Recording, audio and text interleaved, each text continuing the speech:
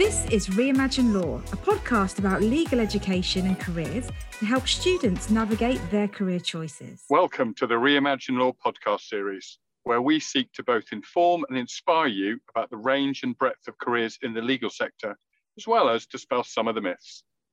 We do this by enabling you to hear from people who work in this exciting and important industry. So for today's podcast, I'm absolutely delighted to welcome two guest speakers. We have Bruce Humphrey. He's the award leader at BPP, heading up all aspects of BPP's University Legal Apprenticeship Programme, from enrolment through to graduation. He's been in this role since BPP started running this programme back in September 2016. And we're also joined by Claire Grant. Claire is the Commercial Director for Legal Apprenticeships, who heads up the business development and client relationship management for legal apprenticeships and the wider BPP portfolio.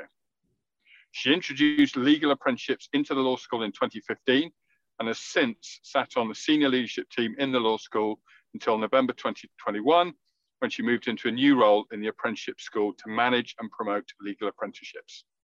So what two great examples as to the breadth of careers you can have within the legal sector. I'm delighted that Kerry Jarrod, one of the team behind the Reimagine Law podcast, will be speaking with Bruce and Claire today.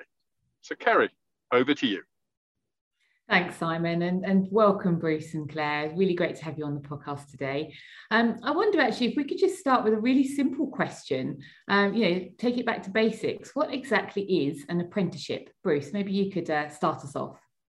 Sure, Kerry, happy to talk about it. So in simple terms, an apprenticeship is a job combined with a program of study, and that program of study together with the job is designed to help you achieve the apprenticeship standard. So there's a centrally published apprenticeship standard for legal apprenticeships, the paralegal apprenticeship and the solicitor apprenticeship, and then there's a program of study that's delivered by a training provider and an employer in tandem to get someone ready to qualify via that route.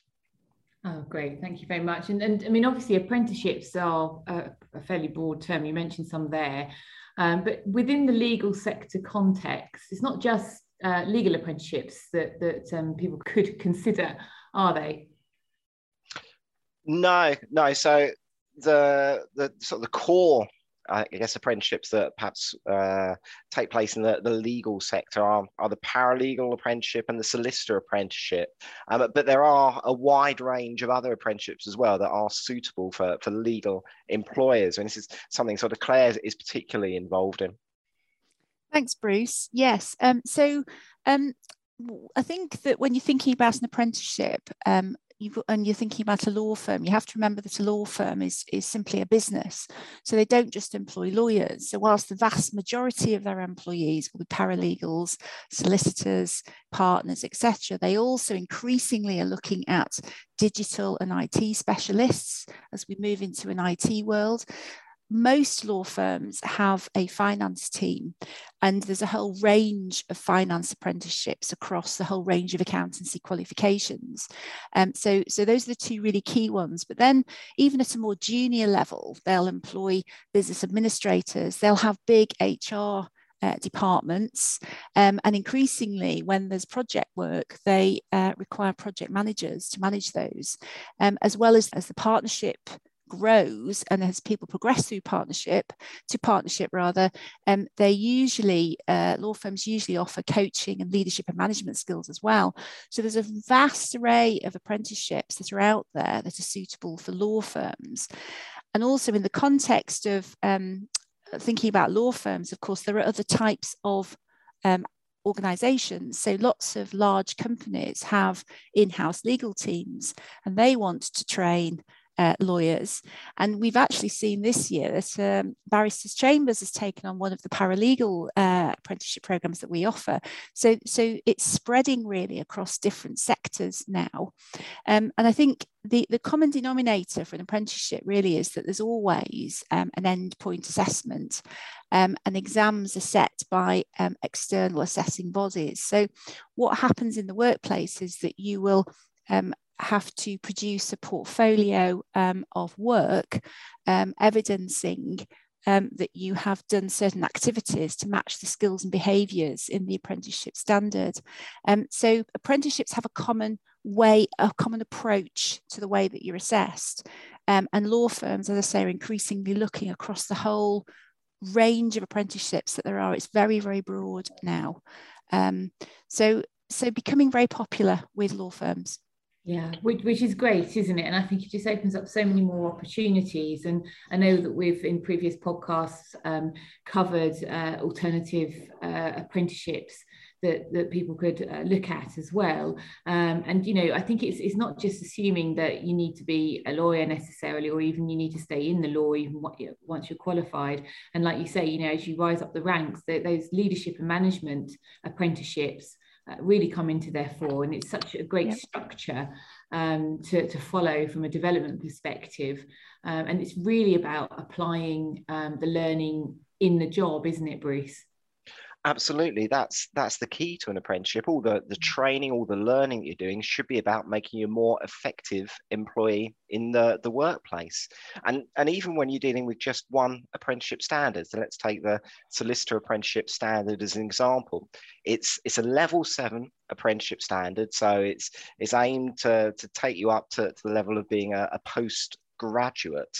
But within that standard, it can encompass this wide range of employers, from smaller law firms, medium-sized law firms, large international law firms, through to in-house organizations, local authorities. Even voluntary law centers have people training this way now. And you can come in it through sort of different length programs and different routes. So there is one version of the solicitor apprenticeship that's really suitable for school leavers, someone who's never studied any law before and needs to start right from the very beginning. And naturally, that's the longer version of the program that you need to do. So that's usually 5 to 6 years for the school leaver version. But there's also a version for graduates as well. So maybe you've completed the first part of your training. So you've been to university, you've done a law degree, you've got a certain amount of knowledge under your belt, but there's still other aspects, the practical aspects you need to develop. And you can learn those on a program of study, coupled with putting those into practice in the workplace too. And that's typically around sort of 30 months for that kind of program. So even just within the one apprenticeship standard, there are different flavors and different lengths of program to suit different types of individual. And even if you're a graduate and you've done something other than law, there's usually a stepping stone that allows you to move on to one of these graduate apprenticeships. So apprenticeships are not just about school leavers, they're for all sorts of different people. Absolutely. And I mean, I think career changes as well. I mean, people that are thinking about and coming into the legal sector later on in life, you know, it doesn't preclude them either, does it? No, not at all. I mean, just that kind of links in with, I suppose, thinking about diversity, really, because apprenticeships have really provided an opportunity for school leavers who may not be able to go to university or don't want to go to university, and they allow that person to gain an equivalent qualification as a graduate. And as Bruce has already said, they can be for people who've already been working for a period of time, who haven't had a qualification, but it allows them to progress within their firm by studying and working at the same time. So they are very flexible, and they do increase diversity, which is really key for law firms now and other employers as well. And many of those law firms that I've worked with have used the apprenticeship routes to really engage with local communities, local schools and colleges, to provide real opportunities for school leavers, to increase diversity within their firms as well. So it's really, really engaging now with the wider population. Yeah, and it's great to hear that. And I know, you know, obviously the SRA is the regulating authority that's really, really keen to enhance diversity within the legal profession. But law firms themselves are working very hard, I think, on that agenda as well. And so apprenticeships are becoming a real key part of their talent strategy, you know, their talent pipeline into their businesses. So it's great to see that so many more law firms and also, like you say, other organisations looking at careers in law within their organisations are offering these opportunities across the board. And we talked a little bit about apprenticeships within law firms and obviously in-house counsel. Bruce, I wonder whether you can just let us know, is it old-fashioned to think that apprenticeships has still got a bit of a negative perception or a second-class citizen sort of perception to them within the legal profession, or is that all kind of old hat now? I think I'd have given you a different answer if you'd have asked me that question 2 or 3 years ago. I think they were very much viewed with uncertainty, and law firms and partners in law firms didn't know quite what to expect of an apprentice. I think their perception at that point would be this individual would feel very junior. They'd need a huge amount of support. It'd be no way equivalent to having someone in the business who's perhaps come through the training contract route to become a trainee solicitor. But I think we've had a few years now of the apprenticeship program being up and running. And the people who are changing the perception of apprenticeships are those apprentices in the workplace. So for people who've perhaps been on a 6-year solicitor apprenticeship journey, the feedback we're getting from employers is by the time they're 3 or 4 years into this 6-year program, they are often doing the work of a newly qualified solicitor. Sometimes they've got a caseload equivalent to someone who's a couple of years of post-qualification experience, simply because they've been embedded in the business for so long. They know the processes, they know the documentation inside out. And so the law firms and the other employers are starting to see the value that can be added by having someone come through the apprenticeship route. And there's been some great stories that I've heard from employers where they started off and partners have been initially a little bit reluctant, and perhaps there's been one person in the organization who's been a keen supporter of the apprenticeship route, and they've had to do an internal persuasion piece. And then all of a sudden these apprentices go off, they do a brilliant job, they're very committed, and that turns a few heads. And then the next year there's a few more apprentices being recruited by those sorts of organizations. So it's really been gaining momentum. And I think now in terms of the competitive nature of the application process, it's seen as at least the equivalent to going down the traditional route. And because of the benefits in terms of the fact you're earning whilst you're learning as well, I think actually it could become almost the golden ticket for some potential applicants. Yeah, absolutely. And certainly with law firms that we work with, I mean, they are working hard to ensure that there's parity across those different pathways in, even looking at the recruitment processes that they put in place for apprentices versus the training contracts in a traditional sense, that will become obviously the SQE QWE route, and ensuring that internally they aren't giving anyone an easy ride. You have to be able to prove yourself at that recruitment stage as well. And like you say, the proof is in the pudding once they've started to really add value within the business. Claire, did you have anything to add in terms of your experience, what you've seen, in terms of how employers are now viewing apprentices? Yeah, I very much echo what Bruce has said. Actually, there was a time, I think, when apprenticeships were focused on lower level qualifications. So the old frameworks of which are more or less going now into the new standards, they were aimed generally at lower level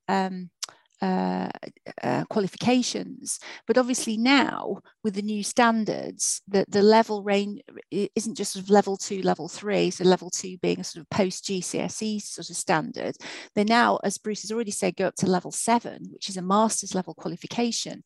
And certainly for the solicitor program, of course, the Solicitors Regulation Authority has basically decided that because the LPC is going to be ending, and all future solicitors, whether you come in through the graduate route or whether you come through an apprenticeship program, you all take the same endpoint assessment, which is the SQE1 and SQE2. So law firms can pretty much guarantee that the people they take, whether they're a graduate or whether they're an apprentices, actually end up at the same point, because the SQE assessments assess you at the point of entry into the profession. So what firms are doing now is they're really beginning to balance up how many apprentices they take with how many graduates they take. And I think we'll see that shift over a period of time.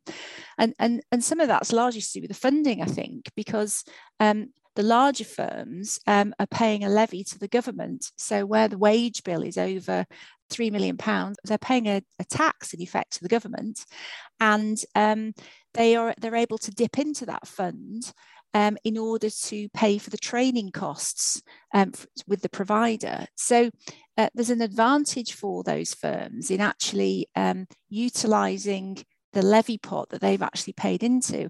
And even for the smaller firms as well, who don't pay the levy, they still have the opportunity to use part of that funding and only have to make a fairly small contribution themselves towards the funding that goes to the training provider. So it's becoming more of a level playing field, as it were, insofar as a student is concerned.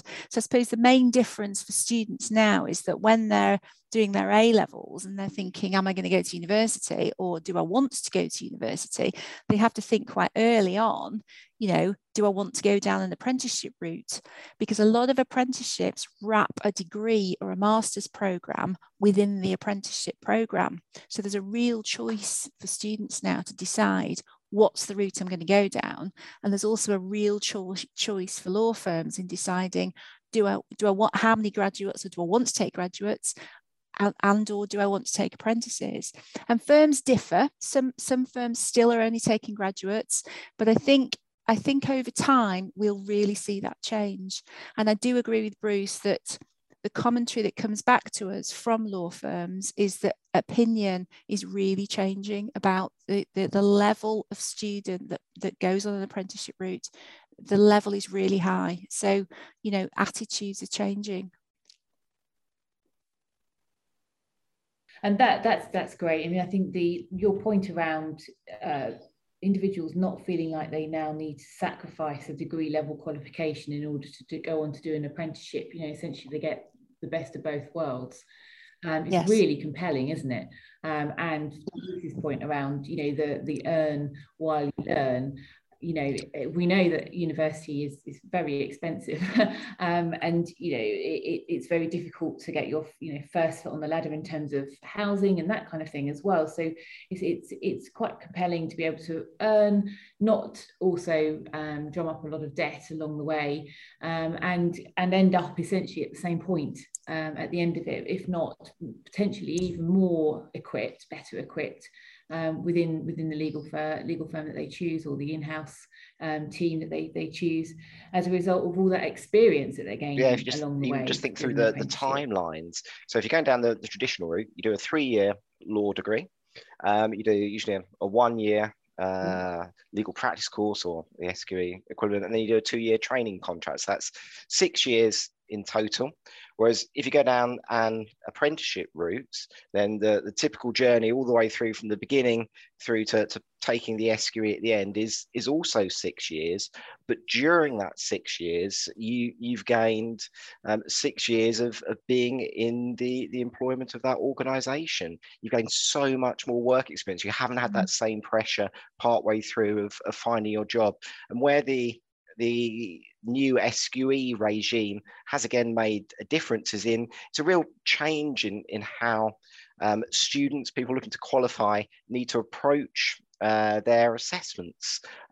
You have to be able to recall knowledge you learnt early on in your studies, so perhaps early stages of a law degree like contract law, as well as knowledge you're learning later on, so some of the more advanced principles of business law and practice, and bring it all together in this solicitor's qualifying exam. And I think the nature of apprenticeship study, where you're studying usually part-time, 1 day a week, and you're able to take your learning and apply it straight into the workplace, and then take your your workplace examples and bring them back into the classroom, that sort of virtuous circle, if you like, that learning and application, that's really proven to be a powerful way to embed these concepts and principles in apprentices' long-term memory. It's just what you need for SQE. So it seems that the apprenticeship mode of studying is something that the SRA are very pleased with how apprentices have performed in the first sitting of the SQE, and it lends itself naturally to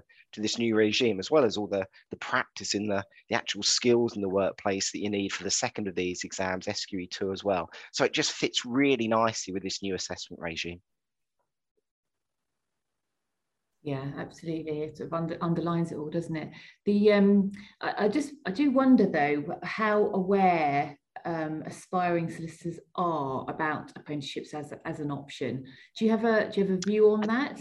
This has been something where, again, it's come on leaps and bounds in the last few years. I think it was when apprenticeships were first launched in the legal sector. There's a few outliers, a few individuals happened to find out that these few law firms were starting these off as a bit of an experiment. But now there's much more around this in the legal press and the careers guidance that you see, and careers advisors themselves are far more aware of the parity of the apprenticeship route too.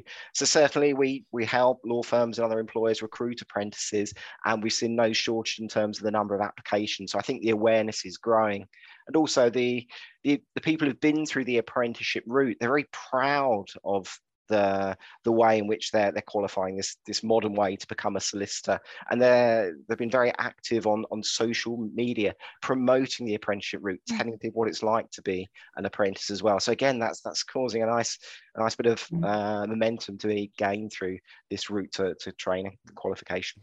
I agree, actually, also that, you know, as Bruce said, career services are much more clued up now about what an apprenticeship is and how it operates and how relevant it is now for school leavers, and university career services themselves as well, insofar as there are graduate apprenticeship programs running, that they understand them a lot better as well. And there's lots and lots of information on student websites like Not Going to University, Get My First Job, etc., that is available to students, and I think students are being pointed in the right direction now. And in my experience also, local authorities are very, very keen to engage with students at every level to promote apprenticeship programs to students. So word has got out now, really, and I don't think it's a secret anymore that they are working. They're really, really popular, and they're working. Oh, fantastic. And we'll obviously add those websites and resources to the show notes to this podcast as well, as a bit of a follow-up to this podcast. I mean, just as an aside, I suppose, parents often have quite an influence in these kind of decisions, especially for school leavers. Are you finding that they're also a lot more kind of clued up and supportive? Yeah, in my experience, yes. It's taken a while. It does take quite a lot of work with schools to get the message out there. But I think we'll start to see that as the apprentices become successful within the law firms that they're working in, that feeds through and back to the schools. So I think it's only a matter of time. And there's been so much in the press as well, and the government's made lots of announcements about it, and it isn't something that's going to go away. You know, I often get asked, you know, oh, do you think, you know, this levy will continue? Well, the government is not likely to pull that, because there's a big skills shortage in the country, and we need to plug it at all levels, whether they're, you know, it's a professional qualification or not. And so I think it's here to stay. And so I think it's just going to get bigger and bigger, to be honest. Yeah, I completely agree. Yeah, like you say, the government are really, really pushing apprenticeships at all levels across different sectors as well. What would you say then? Obviously, you know, you both work for BPP, a training provider of apprenticeships, legal apprenticeships. What would you say would be or is the role of training providers when looking at, plugging that skills gap, like you said, Claire, looking at the knowledge, looking at even perhaps some of the behaviours that firms are needing within their businesses just to face into the future that seems to be ever changing, quite frankly, where doesn't training it? providers have to sort of step out and do something a bit different to what they've done before, where you might perhaps, if you're training someone in relation to a degree, you're very focused on the assessment at the end of that degree. So as a training provider, we do have a responsibility to help apprentices get ready for this endpoint assessment, the solicitors qualifying exam. But more than that, we have a responsibility to develop these people into well-rounded individuals where they've got the skills and the ability to thrive in the workplace, to give them the development opportunities so they gain some additional professional skills along the way, and networking, resilience, all these sort of softer skills are alongside what they're doing. So it's the training provider's responsibility to work in tandem with the employer. So it's definitely very much a three-way thing, working with the employer and the apprentice to make sure they come out of this training process as someone who is very well-rounded, has got all the skills they need to thrive in their particular role, and are ready to take the next step onto something else as well. And I think I would also add there, just from a VPP perspective, that one of the things we tried to do with all of our programs is have the right platforms on which all the learning materials and all the experience comes from. So we in effect replicate a law firm online so that the students are doing real life activities in order to prepare for workshops, and they could be asked, for example, to draft something, but that is a real life example of what they would do in practice, and we've done that in conjunction with the law firms. So it really does go hand in hand with what they're doing on a day-to-day basis in the workplace. Oh, it's fantastic. So it really just brings it to life completely, and when they then hit the ground, they familiar with it, and I suppose if you're working hand in hand with the employer as well, then there's an opportunity there to integrate some of those internal processes, documents. Absolutely. And that kind of thing. There's real alignment often between employers and the training process. So employers will have, for instance, their own sort of appraisals and target setting process, and that will sit alongside the progress reviews that we do with apprentices each term as well. And in terms of a development pathway, employers will look at the different competencies, the different knowledge, skills and behaviours that apprentices will develop, and they'll come up with their own training plan to try and identify and match those to some of the work that the apprentices have got coming up. So it usually dovetails very nicely indeed. Yeah, so they're supplementing all the way and working with them so it's all aligned. And so, I mean, as we're on the subject of employers, I'm sure our listeners would be really interested in your advice around, what key things do you think they should be looking out for when choosing an employer, if they're considering undertaking an apprenticeship? The key thing really is that employer really committed to an apprenticeship as a way of training? So they're not just looking to do it as a way of using the apprenticeship levy, but are they genuinely committed to developing you as an aspiring apprentice into that role? Have they got a plan for your workplace development? Have they got a plan for your progression through the business? Particularly if you're looking at a longer journey, a 6-year journey. So what's their plan for the first couple of years? Will they rotate you around some of the other business divisions? What about sort of specializing in a team for sort of years 3 and 4, and then do they do sort of the equivalent of a training contract style rotation in the last couple of seats? So have they got a clear plan in mind? Are they committed to supporting and developing apprentices?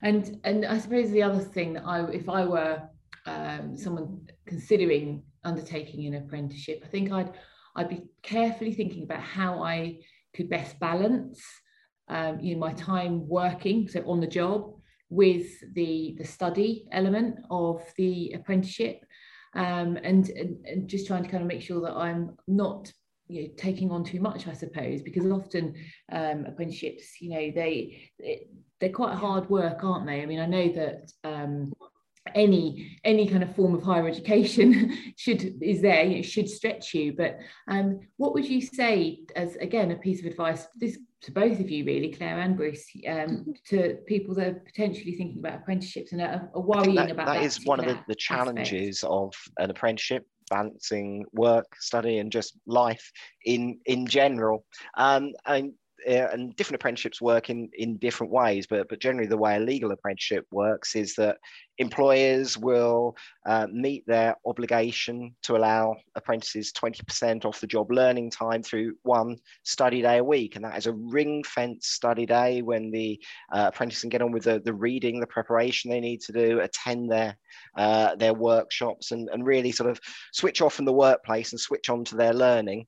And then they go the other 4 days of the week, they're very focused on what they're doing at work. So they sort of have this clear demarcation.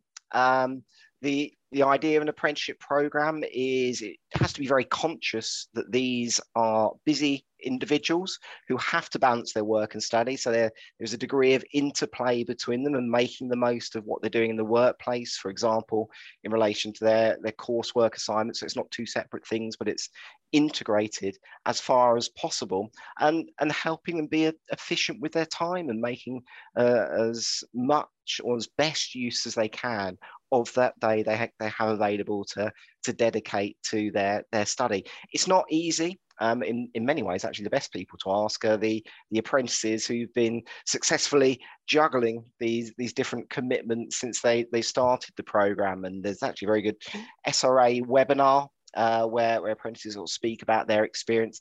And again, on Instagram and other forms of social media, you'll find lots of apprentices talk about exactly how they manage just this particular thing, the work-life balance issue. I suppose I would also add to that I think we spend a lot of time talking to the employers to make sure they do understand about the off-the-job training time that the apprentices should have, and we monitor that really closely. We have to from a regulatory perspective, but also we actually want them to succeed, and the firms want them to succeed as well. So we take that really seriously, but also apprentices have a lot of internal resources. So when they're embarking upon this journey, they really need to research what resources are available from within the training provider. So for example, they will have a coach and that can really work to their benefit to make sure that they're liaising with their coach and making sure they have the linkage between the coach, their own supervisor, and the work that they're doing. And that really help them to overcome any obstacles they may otherwise have in, for example, collating any evidence that they may need for their portfolio. If they have difficulties, perhaps in focusing with time management, I would always suggest to a student, well, don't go into the office on your day off for study. Make sure you're either working at home or come into the law school when they could come into the law school, of course, pre-COVID, and again they can now come into the law school and work from the law school where it's much quieter and you have access to the library. So, and are there any internal networks that you can engage with through your training provider? So there's usually a lot of resources available to you within the training provider. And I know we offer an awful lot to the students, and there'll be a big network within the firm that they're working with as well. So I would ensure that that's what they really engage with early on and not leave it until they get to a crisis point, but start as they mean to go on. Yeah, great advice. I mean, two things I'm sort of hearing there are, compartmentalize your time as much as you can so that you can get the best output from each element that you're focusing on, but also, like you said, hear people's stories, just really understand from the horse's mouth those that have experienced apprenticeships and what it's like, and take their advice as well. I think employers themselves wrap a lot of pastoral care around apprentices these days as well, don't they? There's a lot of support. There's normally dedicated resource internally, that obviously monitoring the progress, but also there just to support on a more pastoral human level, to help them strike that right balance as well. I've really enjoyed talking with you both today. Thank you so much for joining us. I think, it'd be really nice just to finish off with, maybe your top 1 or 2 pieces of advice from each of you that you would offer to anybody thinking about for me, it would be, a legal apprenticeship. Firstly, know what you are committing to. That you do need to be able to balance work, study, life in general, and that actually you're at the start of what's going to be quite a demanding but also a very rewarding professional career. And then secondly, do it for the right reasons. Do an apprenticeship because you want to start early in the workplace. You want to get early exposure to clients. You want to get responsibility at an early stage. So do it with a very deliberate and conscious focus. So yeah, those would be my 2 pieces of advice. Yes, and for me, it repeats in a way what Bruce is saying, but in a slightly different context, because it's about that decision-making process. Is university right for me? Or is a job right for me now? And they're making that decision quite early. So I would always suggest, if students can, is to get some work experience as early as possible, so they at least get a flavour of what it's like either to be a lawyer or to actually be in the workplace, because they need to understand that what they're letting themselves in for really at a very early stage, because university isn't for everybody. A job at an early stage in your life is not right for everybody. And I think they need to make an informed decision. And also, really, I suppose, finally, is to say that, it isn't easy. Doing an apprenticeship is not easy. It's really hard work, and they have to go in from day one, understanding that, because the work is incremental. So it's not something you can leave and cram at the end, like perhaps you might be able to do with a more traditional university type degree. But having said that, and from our experience of our own apprentices, if they do that, they will be hugely successful in their assessments. They'll also be really successful, and that is acknowledged by the law firms themselves, and they will reap the rewards, and they'll probably reap the rewards potentially earlier than perhaps a graduate might have done going in at a later stage. And certainly in terms of building the profile within the organisation that they're doing the apprenticeship with, and really knowing inside and out how it works, the amount of time that they spend there and the on-the-job learning, they have a much better opportunity, don't they, in improving themselves along the way there. So yeah, it's very exciting times in the world of apprenticeships, I think, especially for the legal sector. Thank you so much. I really have enjoyed speaking to you both today. I think there's been a huge amount of advice and great insight in here as well. And I know Simon's just going to round us off now by summarising, his key sort of takeaways. And we'll obviously be putting some notes and some resources up to accompany the podcast on the show notes to this podcast. And please do also just take a look back at some of our other podcasts that we've done on this subject, and especially the link with the SQE. There's lots of resources out there if you're interested in finding out more. But over to you, Simon. Thank you, Kerry. Yeah, and so much great stuff in there. I could summarise for as long as you guys have been talking. So much good stuff. So some key points for me really is that, starting with the most fundamental, apprenticeship. An apprenticeship is a job and a programme of study, and you can access it from after school, after uni, or as a career change. So at any point in your life, you can access apprenticeships. A lot are obviously solicitor and paralegal apprenticeships, but there is a growing number of digital, IT, finance apprenticeships in the legal sector, because of course law firms are businesses. And there's also business administration, HR, project management apprenticeships within the sector. And you can go right up to graduate and postgraduate level. And they're available not just in law firms, but in local government, in-house. So, with organisations that have a legal team as part of their, that's not what they do as a core business, but they have a legal team, so it's in-house roles. So all kinds of routes and opportunities when it comes to legal apprenticeships. One of the other things that really struck me, and I think is such a great change that's happened in the sector, is that whether you've come through the graduate route or the apprenticeship route, you all hit the same endpoint assessment. So it really is leveling the playing field. And whichever route you've taken, there is the same end assessment point that you all need to go through. What was also really interesting is just here understanding more about the role of the apprentice training providers. So these are the organisations who actually, deliver the knowledge, the skills, and the behaviours. And they're not just there to obviously get you ready for that final assessment so you do well, but they're also there to help you become a well-rounded individual from a professional standpoint, to enable you to thrive in the workplace by developing not just the technical skills, but the soft skills. And that comes about through a partnership between the training provider and the employer and the apprenticeship. So it really is a partnership focused on you becoming a great apprentice and qualifying at the end of it. And when it comes to choosing an employer apprenticeship, I thought this was really interesting as well. Look for those organisations who show a genuine commitment to apprenticeships. And evidence you want to be looking for is, have they got a really clear plan for what you're going to be doing each year? What is the pastoral kind of personal human support like? How do they help you kind of with that work-life balance that goes on, and planning your time, and what resources and networks do they give you that they give you access to? And to wrap things up, I guess what comes across really strongly is that for some individuals, the apprenticeship really is a golden ticket.